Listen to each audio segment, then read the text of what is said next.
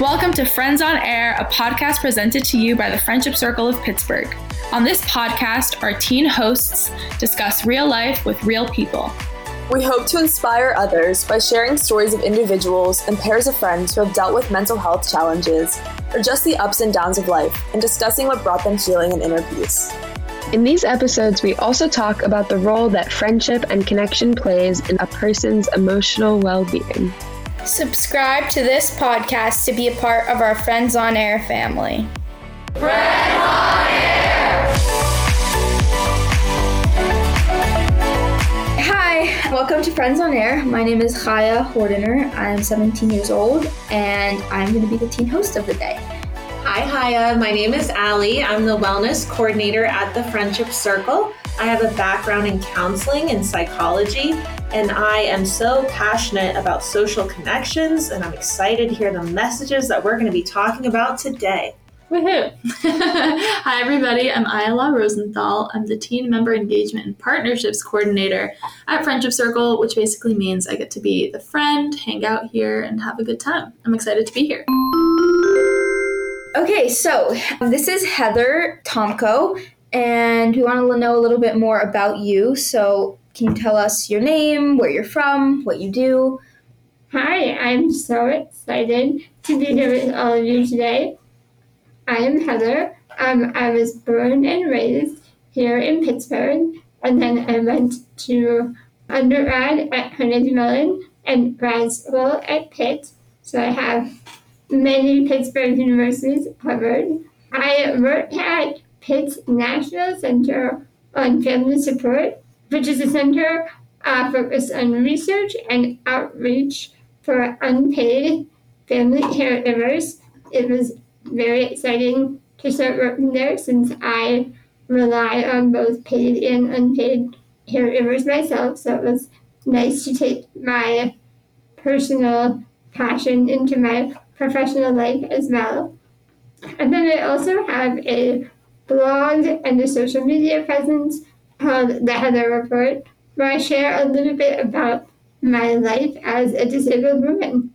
You have 5,000 followers? Close, yes. Wow, it's so exciting. That's really awesome. The Heather Report. You should check it out. The Heather Report. So in one sentence, can you tell us what you're here to talk about today? So I'm going to talk a little bit about the positive side of social media. I know we hear a lot about the negatives, and they're certainly there, but I'm going to talk about how social media really helped me find my community online and connect with them, and really helped me come to fully embrace my identity as a disabled woman. Wow, thank you. So every time we have a question of the day, question of the podcast. So we're going to pick one of these sticks and then ask the question that we'll all answer. Okay. Describe the most beautiful thing you have ever seen. That's a hard one. I can start. So this is a beautiful experience, we'll say. Mm-hmm. So I'm a big musical theater fan. And a few months after it won the Tony Awards, I got to see Hamilton in New York on Broadway. Not with the whole original cast, but with some of them. And it was such a moment I had built up in my head, and one of those times where the reality exceeds the expectations, and just being there in that room with the energy, and it was amazing, and it was a really, really beautiful experience I will never forget. That sounds really awesome. That's so cool. I recently went to a Broadway show too. I had the same experience. It was it's the most powerful thing to be in a room where I have yet to go. Oh my gosh, you would love it. It's try now. The energy is just amazing. Yeah. I went to Aladdin recently, and the genie, the first thing he said was I think it was this first week of their opening post-COVID. And it makes me emotional to think about. Genie, he basically came out and was it's been a long whatever, 18 months or however long it had been, I started bawling like right then and there because everybody just was like clapping and screaming, and it was like, it was the a lot of coolest energy. thing. Yeah. Okay, I guess I'll go next. This is like a really hard one for me because there are like 5 things that pop in my mind. But I'm gonna say the most recent one because it happened 2 days ago. I woke up at 5 a.m. and it had rained the night before, so the whole just everything was all foggy, and the trees kind of blended. They were dark in the front and then blended. It looked like a painting. I felt like I was in a book in like a fairy rainforest with like magical creatures. It was so beautiful. Cool. Yeah. Where did you see it? I was sitting on my porch. That is so and I was cool. on Forbes, which is a busy street, but there was no one out. And if I looked, like one direction I looked in, it was not as beautiful, but just because it was like the more happening part of the street. But where there was just trees and just even like the angles of the houses, I'll show you pictures. But I mean, the people on the podcast listening won't see the pictures, but just know it was really beautiful. But for like podcast listeners, like do you guys ever just have like a moment in time that you wish you could just like take a photo? And I hope somebody will play those back for me. That's what that was. Like, those little moments end up being so beautiful. So yes. I like wanted to freeze time. That's so cool. And then like I went inside or went to the gym and then I came back and it was gone. So sad. Yeah, I'm gonna have to go another day that it rains. Make sure that I'm up early and see it again.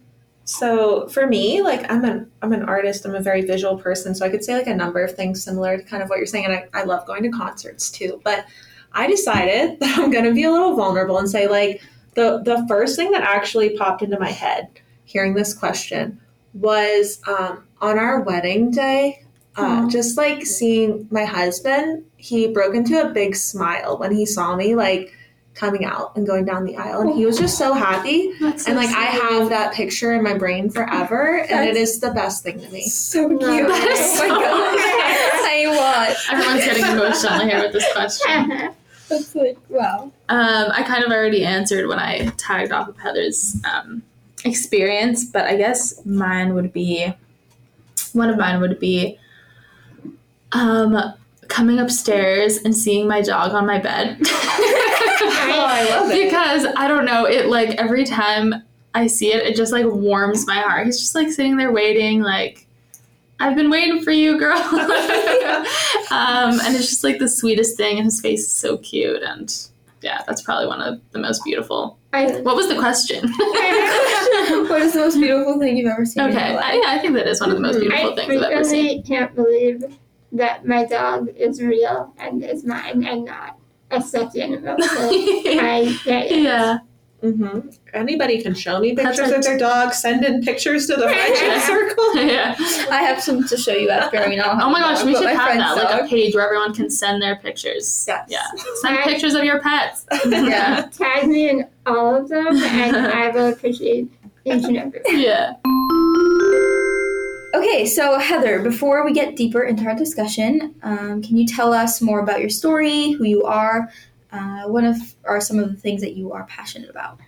Yes. So I think the thing that is most noticeable in person and is always strange now in the times of Zoom and certainly over podcasts is that I use a power wheelchair.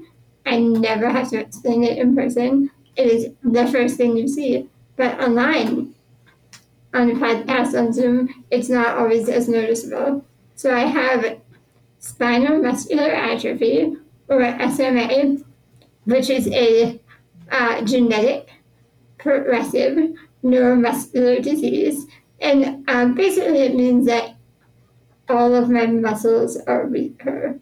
So I've never been able to walk. I've used a power chair since I was around 2 years old, with many dents in the walls to prove it as I learned to drive. So How old were you when you started? around 2, I think. Oh, wow. Very young. My first wheelchair was a pink and purple, officially Mattel branded Barbie wheelchair, Aw. which was amazing. And my sister has the same disease, and had the same wheelchair. She's a year and a half younger than I am, so we were known as the girls in the Barbie wheelchairs for much of our life, even after the Barbie wheelchairs had been retired. The identity really stuck. But it was a very fun first wheelchair to have as a little kid. Mm-hmm. So I obviously am passionate about disability advocacy, but also about disability representation in general and kind of the way that disability intersects with each and every part of my life. So I'm also passionate about musical theater, and then our theater is accessible both on stage and in the audience. I'm passionate about clothes and how disability friendly art clothes and how it can be hard for me to shop and to like express myself through my style the way that everyone else can. Very passionate about my dog, Lily, who's a Yorkie. I'll talk for a long time about that, but that is a very different podcast. So a lot of what I talk about is kind of how my disability really does impact kind of each and every part of my life in different ways. So I guess that kind of leads into the next question, actually, which is, what are some of the struggles that you face through your experiences, and what has brought you healing, and what helps you get through tougher situations? So I think what's really interesting in being born with a disability rather than becoming disabled later in life is that it was always my normal. I don't know what it's like to not be disabled. So it was I never had to come to terms with it in that same way. And having a sister with the same disability helped me not to ever feel like totally alone, because there was always someone who at least was having a similar experience. Right. But what felt normal to me did not feel normal to the rest of the world. And so a lot of the struggles I faced were more with society still not being very accessible, both in terms of just like stares out in public, which still happens today. And like there's a difference between a little kid staring, which I actually almost encourage, because kids are curious and I want them to be curious about disability. I want them to ask questions and to think of it in the way that they would be curious about anything else they see. I don't want them to be told to be quiet, to not stare, because then they internalize that as a bad thing. And it perpetuates that stigma that disability is bad. Yeah.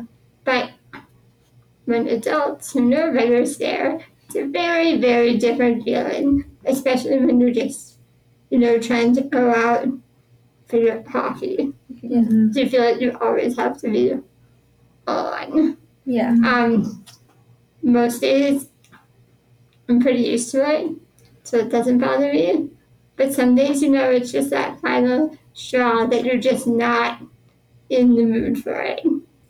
And then a lot of things are still very, very, very inaccessible. I think that the world often thinks that because the Americans with Disabilities Act exists, that accessibility is fixed and it's done. And that is so far from the case. There are a lot of buildings here in Pittsburgh that I can't get into because there are steps. And I have a 250-pound wheelchair, so when people tell me, oh, we'll just carry you in, I have to be like, that's not safe for you. It's not safe for me. It's not, one step might as well be 100 because it's not going to work for me. So it's those things that I don't really think about them day to day because they are normal to me, but they're always there. They're always present in the back of my mind. And it's like this extra layer of stress and anxiety that I'm always dealing with. When you were like a young kid, I don't know, how accessible were like schools and clubs and stuff like that? So a lot of schools that I went to were made accessible because of me, at least in my school district. So I was born in 1988. The ADA passed in 1990. So I very much grew up with the ADA, and things had to be changed because I went to public schools out in the suburbs of Pittsburgh with the rest of my classmates. So elevators had to be added. A lot of construction was done up to my entry in whatever the school was. Wow. Just for anybody that doesn't know, the ADA is the Americans with Disabilities Act, which was like the landmark law that it's civil rights law, so it means that people with disabilities have the same rights to access places that non-disabled people do. Which is very important. Yes. Yeah.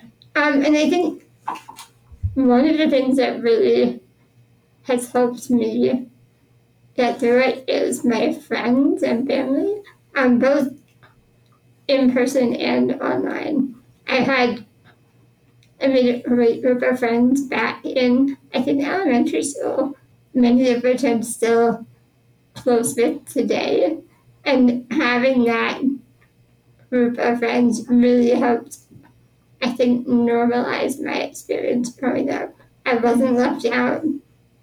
I always say if I was bullied, it didn't happen to my face, so I didn't know about it. And I think I was really, really, really lucky to have that because it helped me feel included at a time when I was the only person who used a wheelchair, other than my sister, often in my school of hundreds.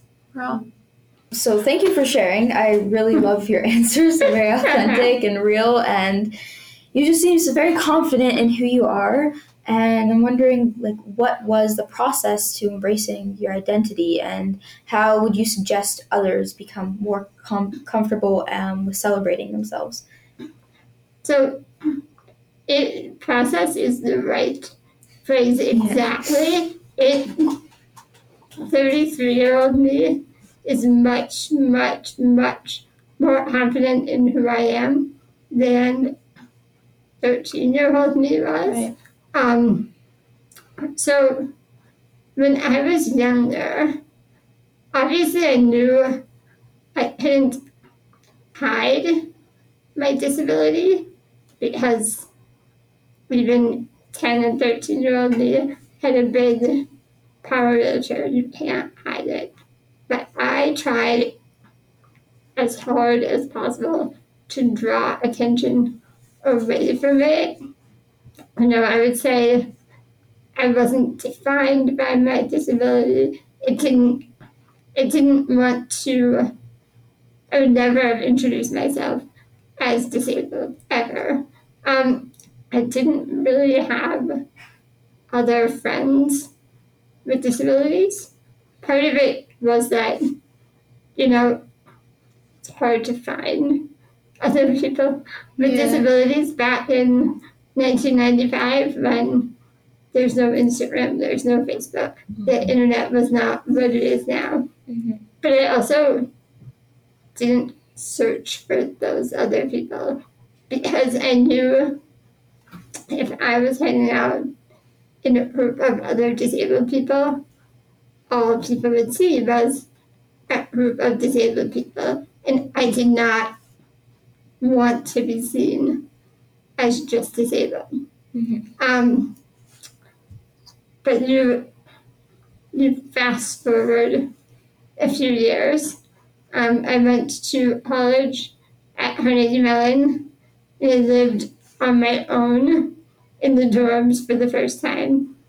It was also my first time ever having anyone other than my parents help me with my hair. So I can't get in and out of my wheelchair by myself. I can't use the bathroom by myself. I can't shower. So that was an adjustment in and of itself. But I also really had to advocate for myself and for my needs for the first time because my parents weren't there to do it for me. So that was the first start into, oh wait, like my disability really does impact my life a lot. I can't ignore it the same way I did in high school, or else I'm really in a struggle in my 4 years here. And even looking back on it now, there's a lot more I could have done to make my time there easier, but I was really hesitant to ask for the accommodations. A lot of the classrooms are the stadium-style seating auditoriums, but the seats are built in. And so I would hold all my books and my notebook on my lap because I couldn't sit in one of those seats. I never once asked for a desk to be brought in for me. Like, why? 33-year-old me would be like, no, I need a desk. Right. But even 20-year-old me didn't want to be seen as different. I didn't want to have to ask for that accommodation. I didn't want to be different than the rest of my classmates. Yeah. So I asked for the bare minimum that I needed to get through my time there. Mm-hmm. So that was like my baby step into, maybe I really am different than everyone else, and I need to start being okay with that. But then I think the biggest step forward was in 2018. I competed in and then won the Ms. Wheelchair USA pageant. Oh, which is very so cool. fun. Yeah. And it was the first time I had ever been with that many other disabled women at the time in a room ever. And we all had different disabilities, we all had very different life experiences, but we connected really, really quickly because just the fact of living as a disabled woman in the world that we live in, with so many shared experiences, and it was just, I realized I was missing that in my life, my normal life outside of the pageant, and I didn't want to lose that small community I had started to build. I realized kind of the benefit of making those connections. Mm-hmm. And so I took that home with me, with my crown, and said, okay, how can I continue this in my life? Because I don't want to go back to trying to downplay my disability. Like, this is really important to me and important in my life, and I need to make sure I don't forget that. Yeah, embracing yourself. Yes. And so that was kind of the first step forward.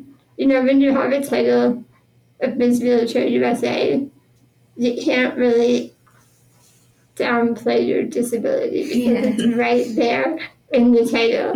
So I think that kind of helped me start to fully embrace it as a big part of who I am, which it already was, but I was just more comfortable with saying, yes, this is part of me.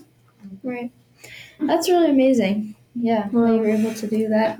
And so you're an upcoming social media influencer and an online blogger. And I just want to know what your general view on the world of social media is, because I know there is a lot of negativity that is kind of there is built in.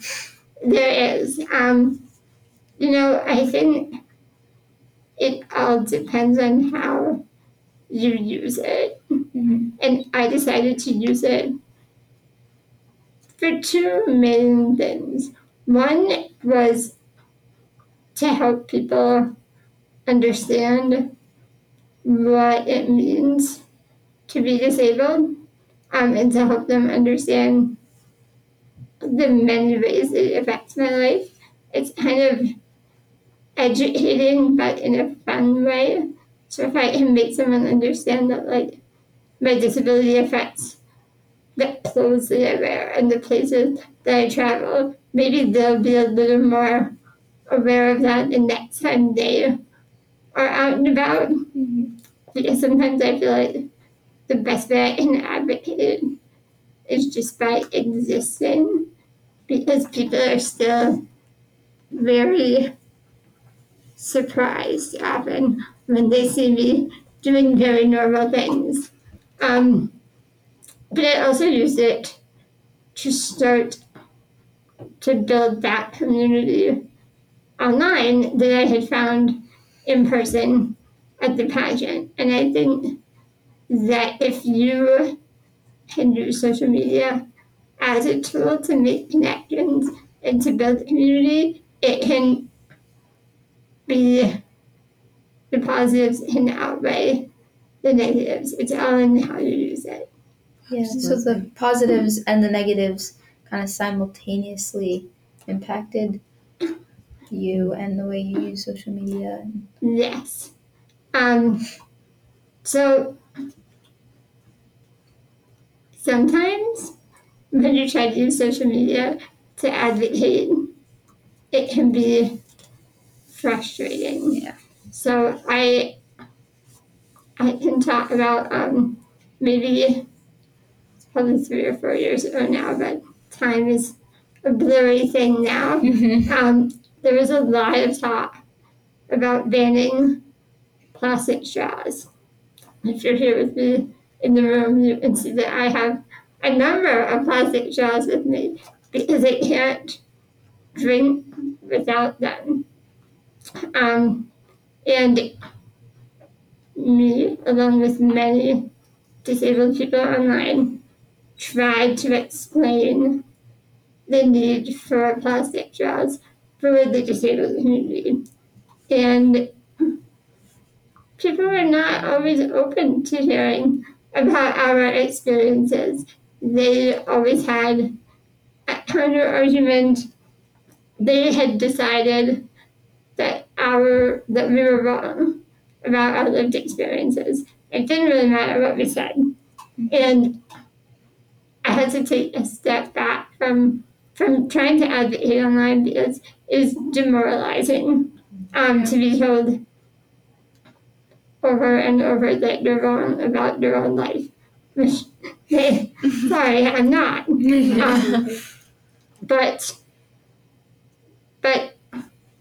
I think it's okay to know when you need to take a step back online, and when you can say I did my best, and it is not healthy anymore for me to engage in this manner. And so I maybe would text a friend about it instead of sending it out there via tweet, because I knew that I just was getting too frustrated, and that was not healthy.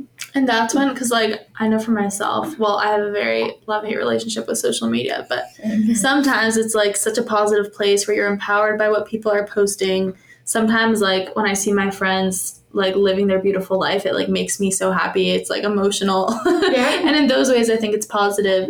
But then, yeah, like you're saying, sometimes it's, like, everybody feels like they can say whatever they want to say, that it's just so frustrating to be on a platform where, like, people are behind screens, you know, nobody sees their face, and so they don't care what they're writing or who it's affecting. Anonymity if people are real.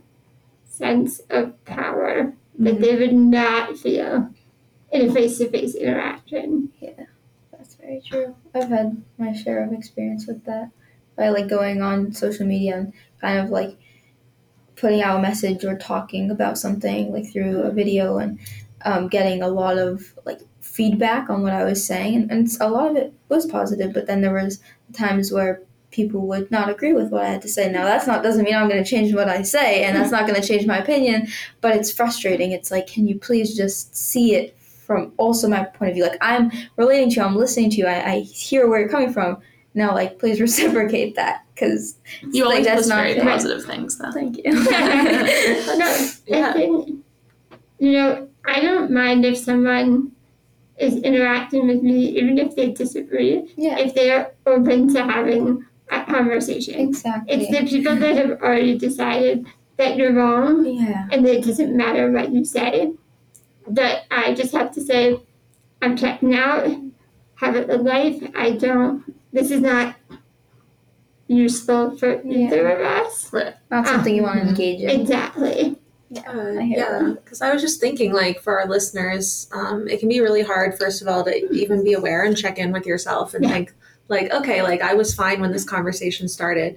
10 minutes into it, I'm feeling this way. So, again, in the moment, checking in on yourself, I think your advocating is very important. Yeah. Secondly, I just want to know, how do you create, and you might not be able to do this completely, this is just a question, like, how do you create a platform where you can keep some of that negativity away?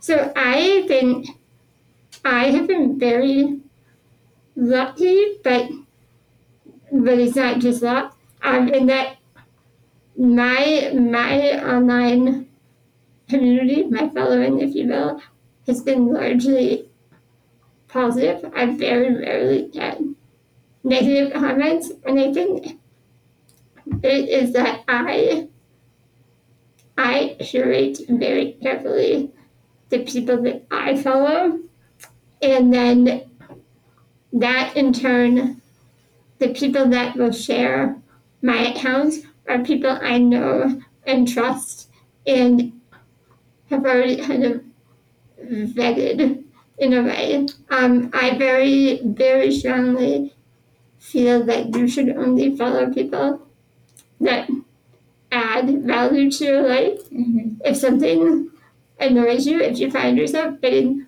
upset by someone you follow online, I very easily think you should unfollow them. It is, social media is something that should build connections for you and should add to your life. And if it's doing the opposite, I think it's okay to unfollow. It's okay to say, I enjoyed learning about you before, but now I need to check out because you are making me upset, and that's you can only control your own actions and not someone else's. So you have to do what makes you happiest and healthiest. And it's hard sometimes because you can find yourself getting caught up in like, oh, I can't believe they did that. Why did they do this? But the minute you take them off your screen, you don't have to worry about it anymore. You don't have to think about it anymore. And it's your social media account. It should be what adds to your life. You don't need to worry about the person who often you might not even know. Right. On the other side of the screen. The anonymous account, user 152379. That was so well said. Like, because we don't often think about somebody who would come into our life and maybe they visited me 5 times during my workday and just said something negative to me. I'd be like, please don't visit me at work anymore. Right? Like, Exactly. it's our social media. We know that it's an algorithm too. So it's like, yeah, I can't believe I didn't think of that. Just keep those people out of your algorithm. And if they pop up too, it's like, we just know they're probably not necessarily the most. But even the people that you and the people that you choose to follow will collect more of those same negative people. The algorithm will suggest people that are like the people you follow. Yeah. You also get random like spam users. Yeah. And you can always just block too, you know? I mean, it's something that's not like you can do in life, but that's one of, I guess you could take as either positive or negative, but in life, like you can't just be like, I'm blocking you, like putting a black screen. I think that was in like this show or something that you could actually block someone and they would like blur out. Like, I don't know what it's called. I don't remember, It's but really funny. Black Mirror. Mm-hmm. Yeah. That was. I remember that episode. Yeah. I think it was a rating episode, right? Yeah, the okay, rating one. So Um, crazy. But like that's what social media, I mean, that's something cool. Like if someone is bothering you, you can just be like, bye. Yeah. Right, Not gonna- absolutely. not gonna- You're giving us good advice for relationships. IRL. No. Honestly. Yeah. No, and so I think, what I've done with my social media is build that community that I want in real life. Because often, so SMA is a rare disease.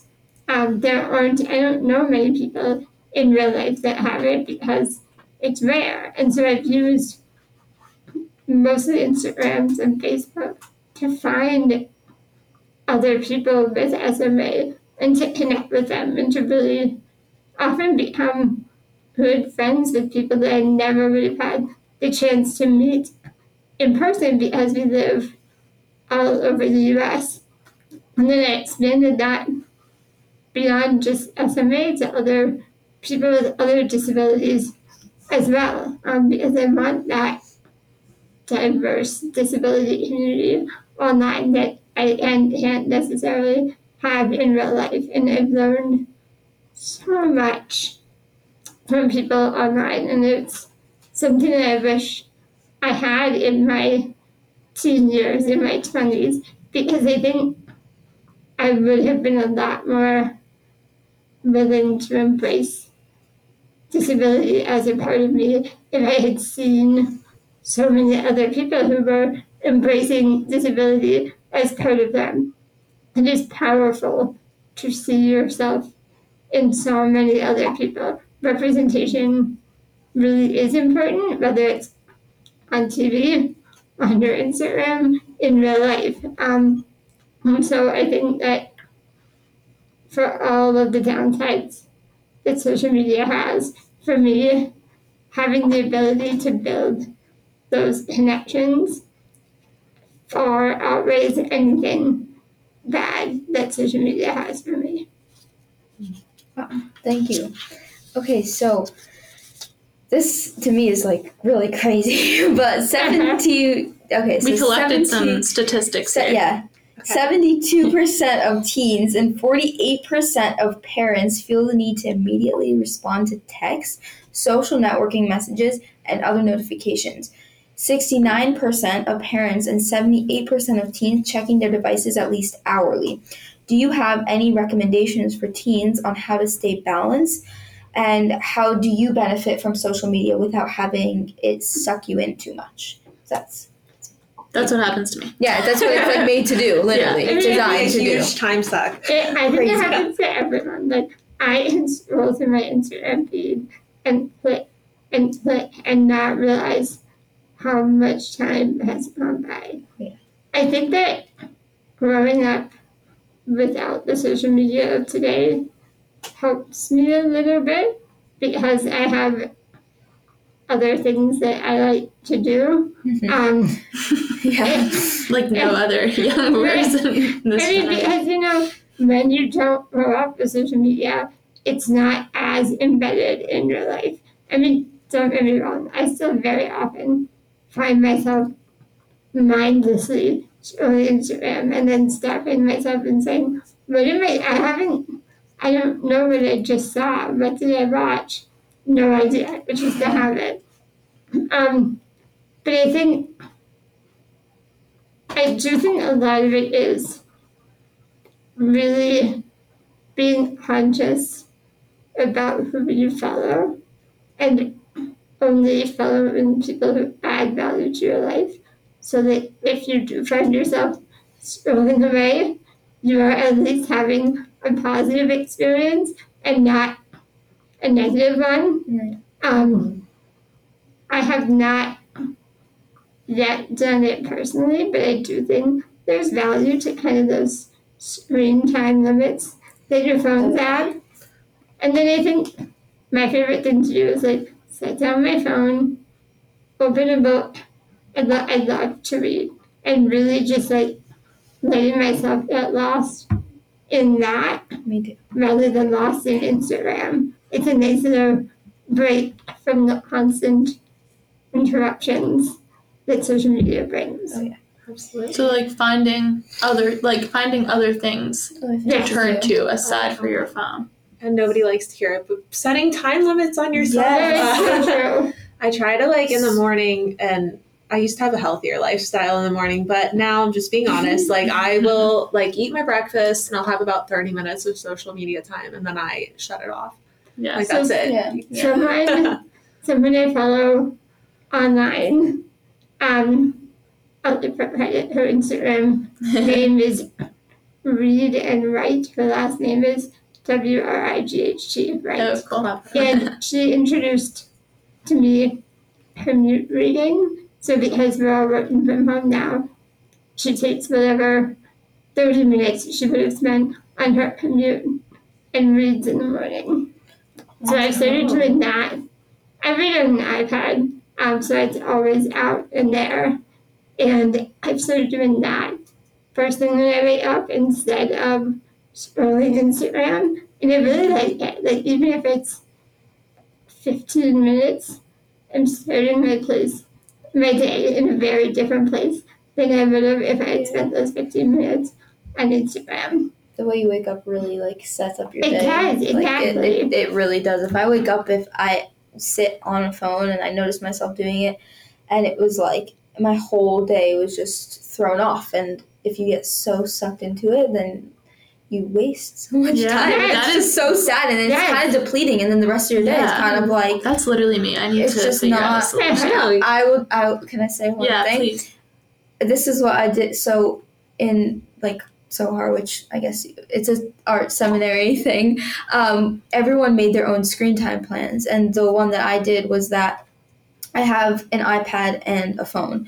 So my iPad is in placement of a laptop, so you could use a laptop or anything, but basically you delete all your social media off your phone and it goes on the iPad, and you don't carry an iPad with you around, Right. And so first of all, you're not allowed to touch the iPad until you've done your whole morning routine. Mm-hmm. And the phone you can't touch for let's say 30 minutes, so it's a little bit less than the iPad, so you can check if you got a text or a call, and people can wait, Yeah. There's no rush. People can wait. Yeah. I think that's really smart about the computer thing, because the other day I deleted Instagram, and I know. Well, let's wait, because it comes right back on very easily. It's back on already. But the point is that it takes extra effort to type in the website, Exactly. or to go online, to take out the iPad, take out the laptop, and it's more that it's just a habit. I'll just automatically sometimes I'll look at my phone and just be wait, what am I doing? Oh, I'm looking for Instagram and it's not there.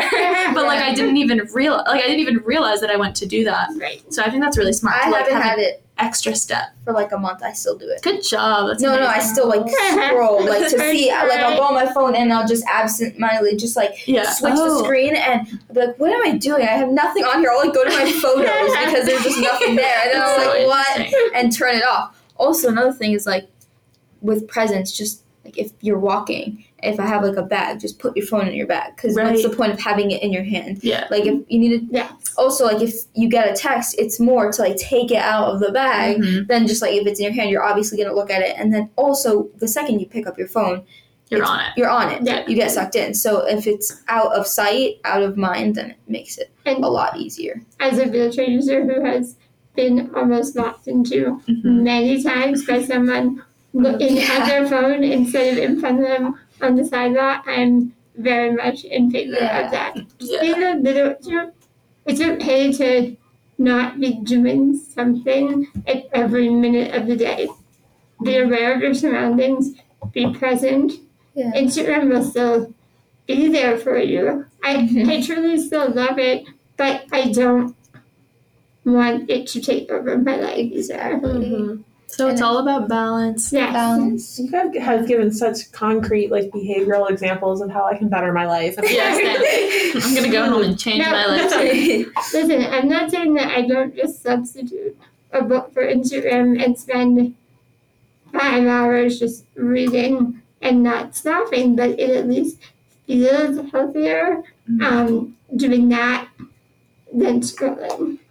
And I think you mentioned these are some healthy behaviors, things we can do for ourselves, but you also said, like, just being a little bit more mindful and being present can actually help those around us. Yes. I think you hit on a really important point. Like, it's not always about us, too, right? It's about connection. That's the theme of this show, what we're doing right now, this episode. I'm kind of wondering, and this might be a little off topic, but in terms of advocating, it must be tiring to go at it alone. I see you say your connection with your friends and your family, people who are passionate about helping you.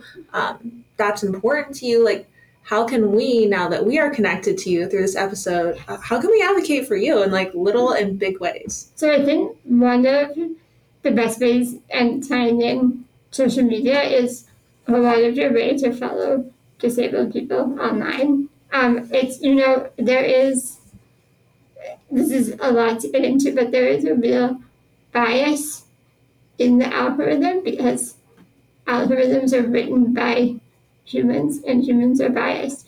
And it can be really, really, really hard for disabled people to get their message out there because the algorithm tends to be biased against us.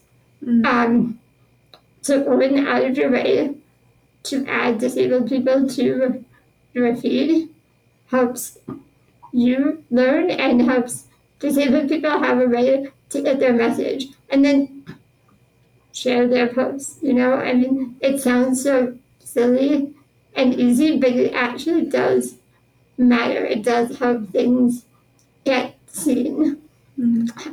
Share the social posts to people with disabilities, things that matter to you in terms of social justice. That's such an easy thing to do. Right. Thank you. Yeah. And then I think, in person, in real life, being just a little more aware of inaccessibility that still exists everywhere, and making sure that in spaces that you have some power in, that you try to raise accessibility issues and really try to bring disabled people into those spaces so that they can advocate for themselves. Because it's a fine line of advocating for disabled issues and talking over people with disabilities.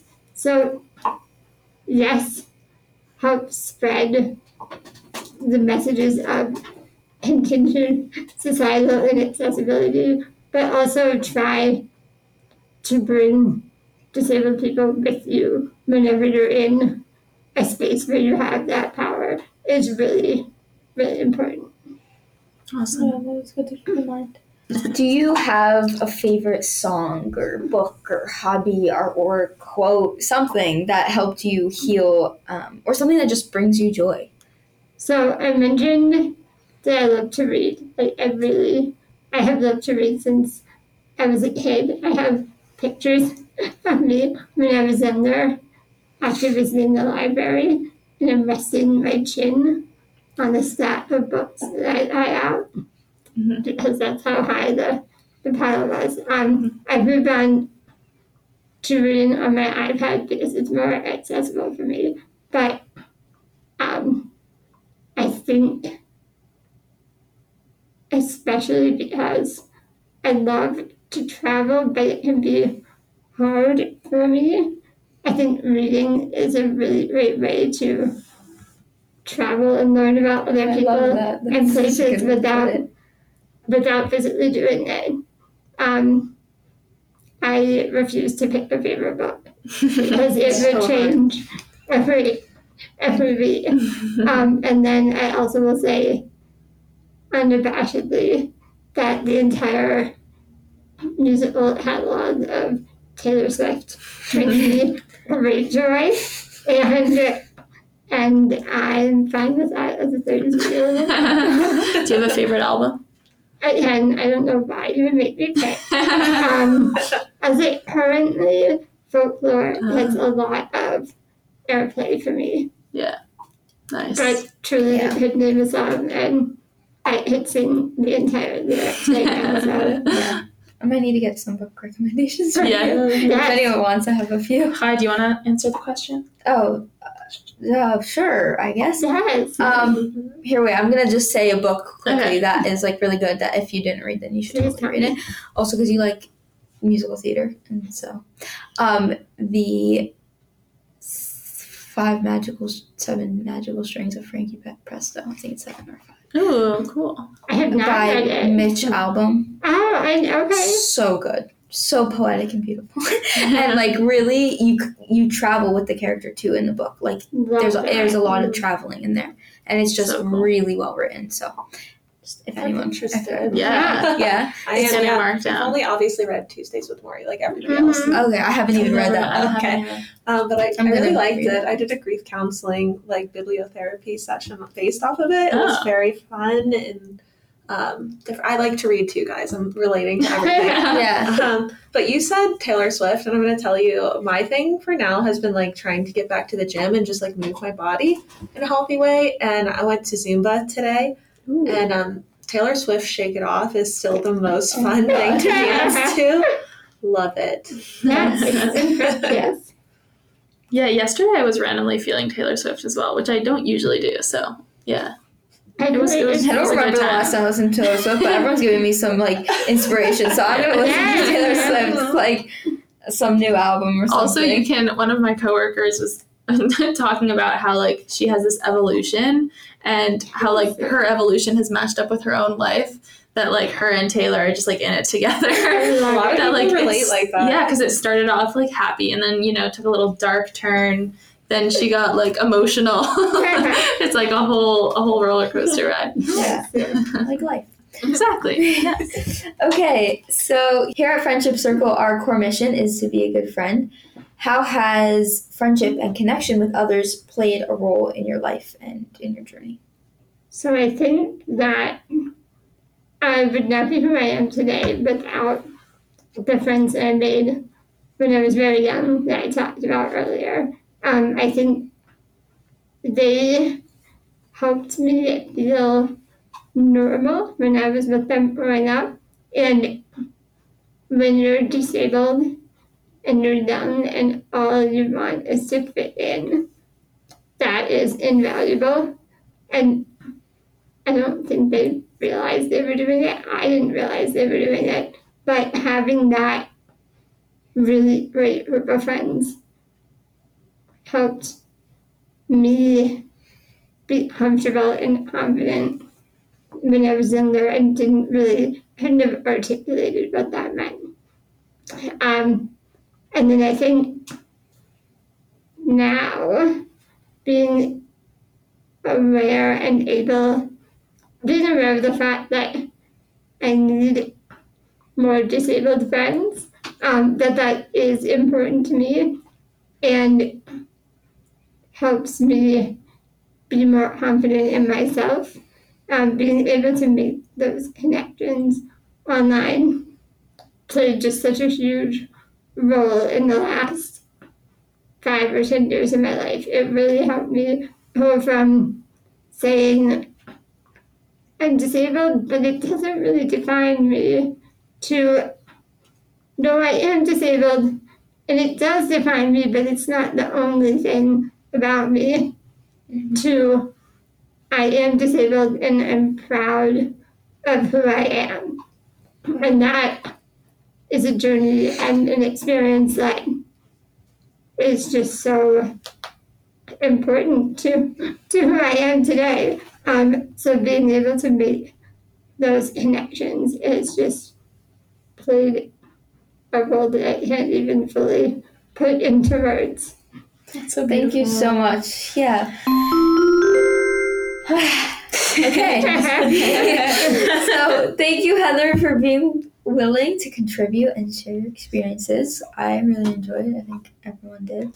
Today we talked about social media and pros and cons, and we talked about connection and your relationship with others and your relationship with yourself.